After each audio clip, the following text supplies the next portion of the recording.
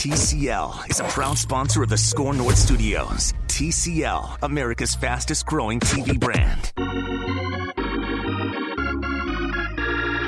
It's the Score North Twin Show. All right, welcome in, Score North Twin Show. This is Derek Wetmore sitting down with a special guest, Twins President of Baseball Ops, Derek Falvey. Derek, thanks for joining the show. Thanks for having me on. New title this year, by the way. I almost tripped on that one a little bit. It's a little bit easier, I think, to say that the Chief Baseball Officer one, but nothing's really changed. I'm just part of the Twins and hoping to keep us going in the right direction. Excellent. And we'll talk about the Kenta Maeda trade. We'll talk about the pitching. We'll talk about Rich Hill and Homer Bailey and tons of fascinating stuff to dive into. I did want to start with one question on your front office group. A little bit of change on the coaching staff. Was this something that you foresaw coming when you took over in 2017 and sort of saw, hey, here's our group now, here's where we'd like to grow, and 3 years from now, you're going to have guys getting plucked from organizations because of how well it had gone? Yeah, this is going to sound probably like a bit of a funny answer, but I hoped that we would be in a position where that might happen. Yeah, sure. Because what it would reflect is that we are a team doing something well. Usually teams come after people from organizations that are doing well, and I felt like if we were doing things in a way that was respected by the industry, people would come after our guys, and I'm really proud of and happy for. I texted with Derek Shelton right before he opened camp just to wish him well. James Rowson down there, Jeremy Hefner getting a chance here in New York, among others. So we're really proud of those guys, and we think we have a great staff here. Yeah, it's going to be interesting to see how it morphs and how it changes. Let me ask you one more question on that group, and we'll get to the trades. Edgar Varela had been heavily involved in sort of player development role, I guess you would call it, and now he's a hitting coach on the big league staff. How big a loss is that for the player development side? Because I know that's something you guys value really highly. You know, Edgar, when we brought him in, it was very clear to us when we hired him as our field coordinator, who is essentially kind of the right-hand man of your player development director on field. We said this guy's a rising star. He's going to be a part of either our major league staff or somebody else's along the way here. And it became clear he influenced everybody in our minor league staff. So when the opportunity presented at the major league level and we wanted to consider him, we knew it would be a loss on the player development side. But the continuity he now brings to the major league side from the minor leagues is really valuable. And then we got really lucky. Kevin Morgan is a guy who's our new field coordinator, worked with the Mets for a number of years. Kmo is somebody who is just super respected across the game. He stepped in, and I tell you, we're not going to miss a beat on that side. Yeah, he'd been with the Mets for a long, long time. Isn't that right? Yeah. Kevin's great. He's been with us now for the entirety of the winter. He had a lot of opportunities to go other places, and he chose us, so we're thrilled to have him. Excellent. As we sit here, Derek Falvey's our guest. We're in Fort Myers, Florida, and so are most of your pitchers and catchers. Just two quick housekeeping items. Apparently, Fernando Romero is not here, and Kenta Maeda.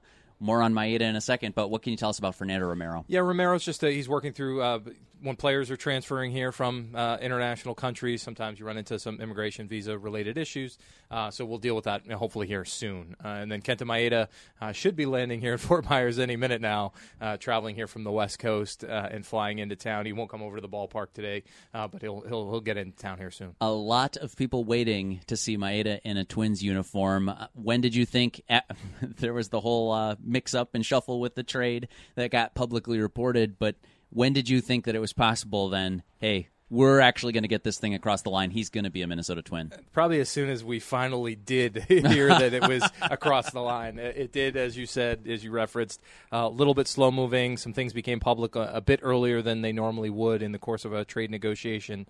But I would say going back to this winter when we talked to the Dodgers, we asked them about Kenta Maeda if they would be open to moving him. At the time, they weren't. They felt he was a big part of their rotation. Obviously, as things progressed through the winter, they found a way to backfill if they were to move him in a meaningful way in David Price. So it felt like we got traction on that over the last few weeks. What is it about Kenta Maeda that attracted you to him? You know, we did a great deal of work on his makeup and his background and who he is. But what people don't realize about this guy, he's a tremendous athlete. If you watch him we're in the American League, and I get it, we have a DH, but you watch him take a swing, and you watch him at the plate. This guy's done some interesting things there on that side of the ball. We've heard he's a tremendous athlete on the mound, has really good feel for pitching. He was utilized in a mostly starting role there, but he, at times, because of how good that Dodger team was, became the guy they could use on back-to-back days in the playoffs or for 2 innings at a a stint and then come right back with one day off and come right back into a game. That speaks to his versatility and athleticism.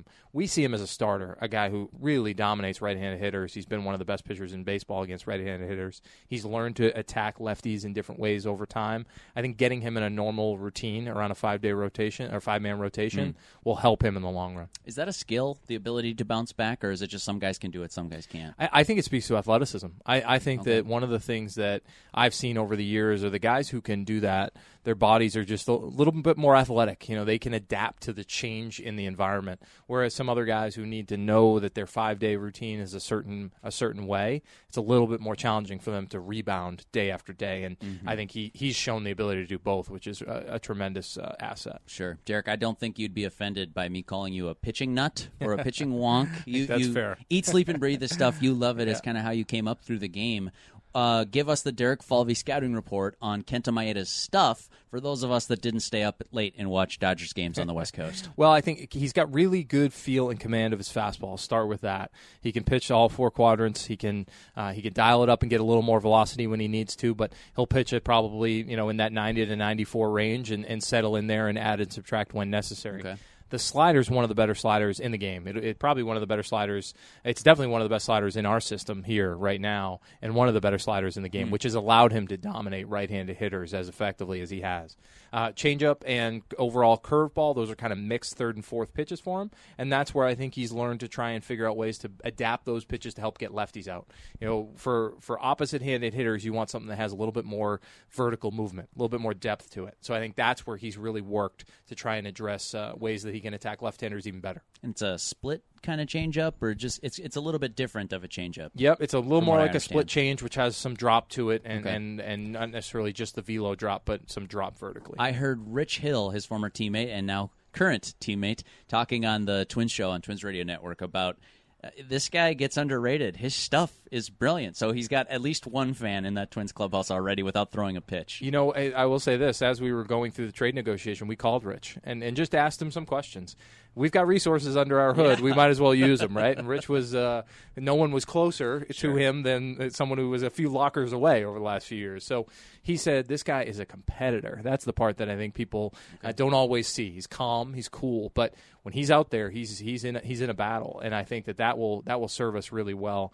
And Rich also said he's a guy who can make changes. He's seen him on the fly. Okay. Again, that supports the thoughts about his athleticism, and I think he's somebody that we're going to see more of going forward. Rich Hill describing Kenta Maeda there as a sort of almost stoic guy, whatever, but then when he's on the mound, he's a competitor. I think a lot of people use that same description for Rich Hill.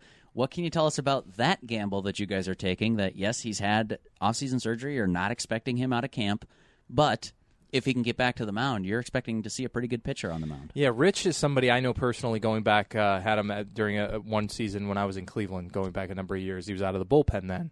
And Rich, at that time, was still working to kind of define who he was. He ends up out of the game of baseball. He's pitching in independent league baseball, and subsequently comes back and is pitching in World Series games for the Dodgers. Like nobody has faced more adversity in their both personal life and professional life than Rich Hill. And I can tell you, he's one of the best teammates, one of the best competitors, one of the best influences in our clubhouse. We talk about Nelson Cruz and what he's meant to our clubhouse. I would not be surprised if Rich Hill brings a little. I hate to put that type of pressure on him, but in terms of how he can influence younger players, I think he brings that. On the mound, this is a guy who, when he's been healthy and pitching over the last few years, if you look at any of the advanced ways of studying pitching, this guy's been a top 10 to 15 pitcher in the game. So we've got to focus on figuring out a way to keep him healthy, get him healthy, and then get him on the mound. Whenever that comes this summer, from that point forward, we're hopeful that he's a key member at the front end of our rotation. You might be tired of talking about the surgery now, Derek. Sorry if you are. The not Tommy John, it's slightly revised version of Tommy John. Is there a ton of industry research on this? Because when we talked with Rich Hill at Twins Fest, he said he'd studied the other cases and felt really comfortable going with this one with a shorter recovery timeline.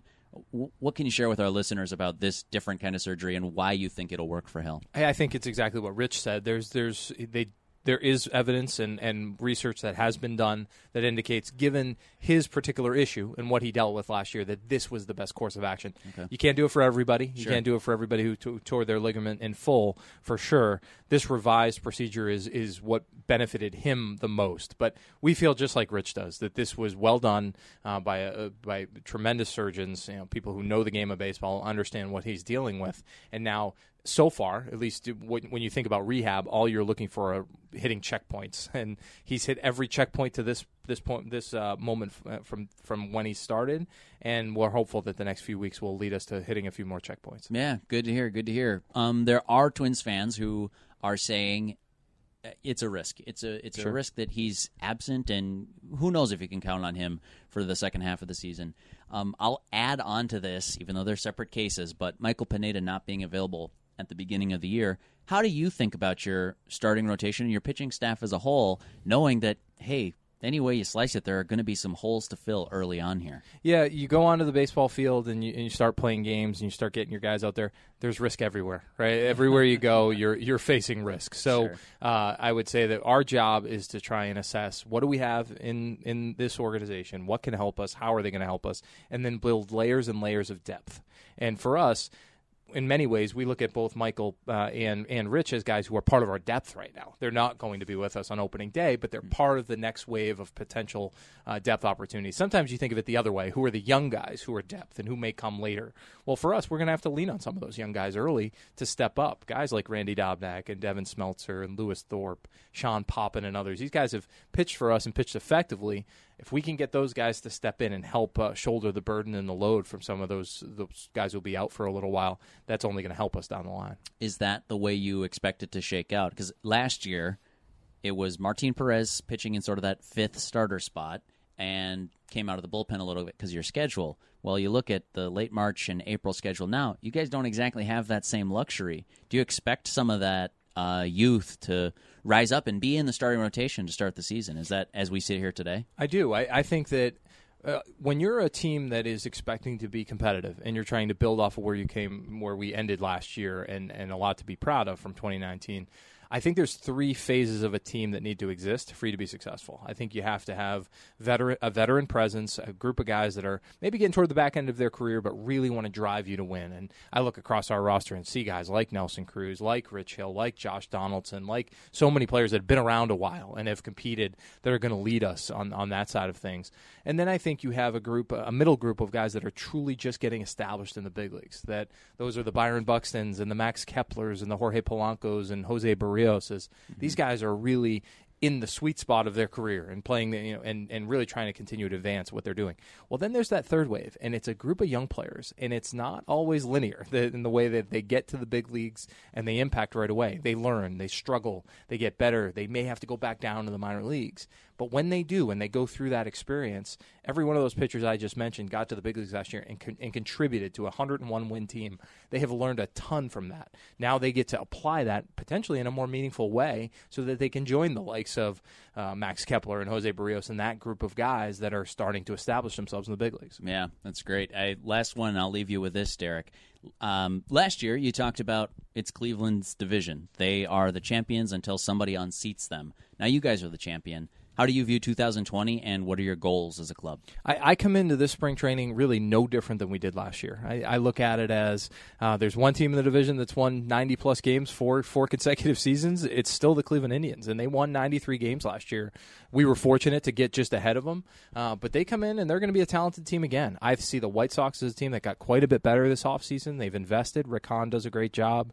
Rick Renteria, that group, they know what they're doing, and they're really pushing that team in a good direction. I feel confident about the group we have here, but we've earned nothing as of today, and so now we need to go earn it. We have to go out there and prove it. I think we're a talented group, but it's about how you go about your work. It's about how you compete on the field. It's about how you don't quit 7th inning or later. Doesn't matter what the score is. That's what our group's going to do, and I'm confident Rocco's going to lead him there. Love it. That's Derek Falvey, Twins President of Baseball Ops. Derek, thanks so much for your time today. Thanks for having me on. Hey, Score North listeners, it's Phil Mackey here for Federated Mutual Insurance Company, which is here to give business owners that peace of mind that you need when you've built a company with your blood, your sweat, your tears, maybe not your blood, but whatever, like you built a company and you want your insurance team to be ready with a game plan that helps you recover, if needed, recover smoothly so you can get on with running your business. Federated has a century of experience in helping business owners. You can find out more about the industries Federated protects at their website, federatedinsurance.com. And remember, Federated Insurance, it's their business to protect yours. Planning to buy a new boat this year? Glenn Perkins here from my friends at Nelson Marine. The Nelson Marine difference is about customer service and a knowledgeable team of sales and service pros. 2 large showrooms filled with an impressive inventory of the best brands in the business. London Crestliner fishing boats, South Bay pontoons powered by Yamaha, Suzuki, Mercury, and Evinrude. Nelson Marine has been creating happy customers for 75 years. Visit their showroom on Highway 61 in White Bear Lake, online at nelsonmarine.biz. To be your best every day, you need proven quality sleep every night. Science proves your best sleep is vital to your mental, emotional, and physical health. And that's where the Sleep Number bed comes in. And let me tell you, ever since I've had it, my sleep IQ score is just going higher and higher. And did you know 8 out of 10 couples say that one of them sleeps too hot or too cold? Science tells us regulating your sleep temperature leads to higher quality sleep. For many couples, temperature struggles are a real challenge. So here are some tips to help you both sleep just right. Look for beds designed with temperature benefits such as the new Sleep Number Climate 360 Smart Bed that actively warms and cools each side so you both sleep blissfully comfortable. And now save 40% on the Sleep Number 360 Special Edition Smart Bed. Plus, special financing for a limited time. Only at Sleep Number stores or sleepnumber.com/podcast1. Sleep Number, the official sleep and wellness partner of the National Football League. Subject to credit approval, minimum monthly payments required. See sleepnumber.com for details.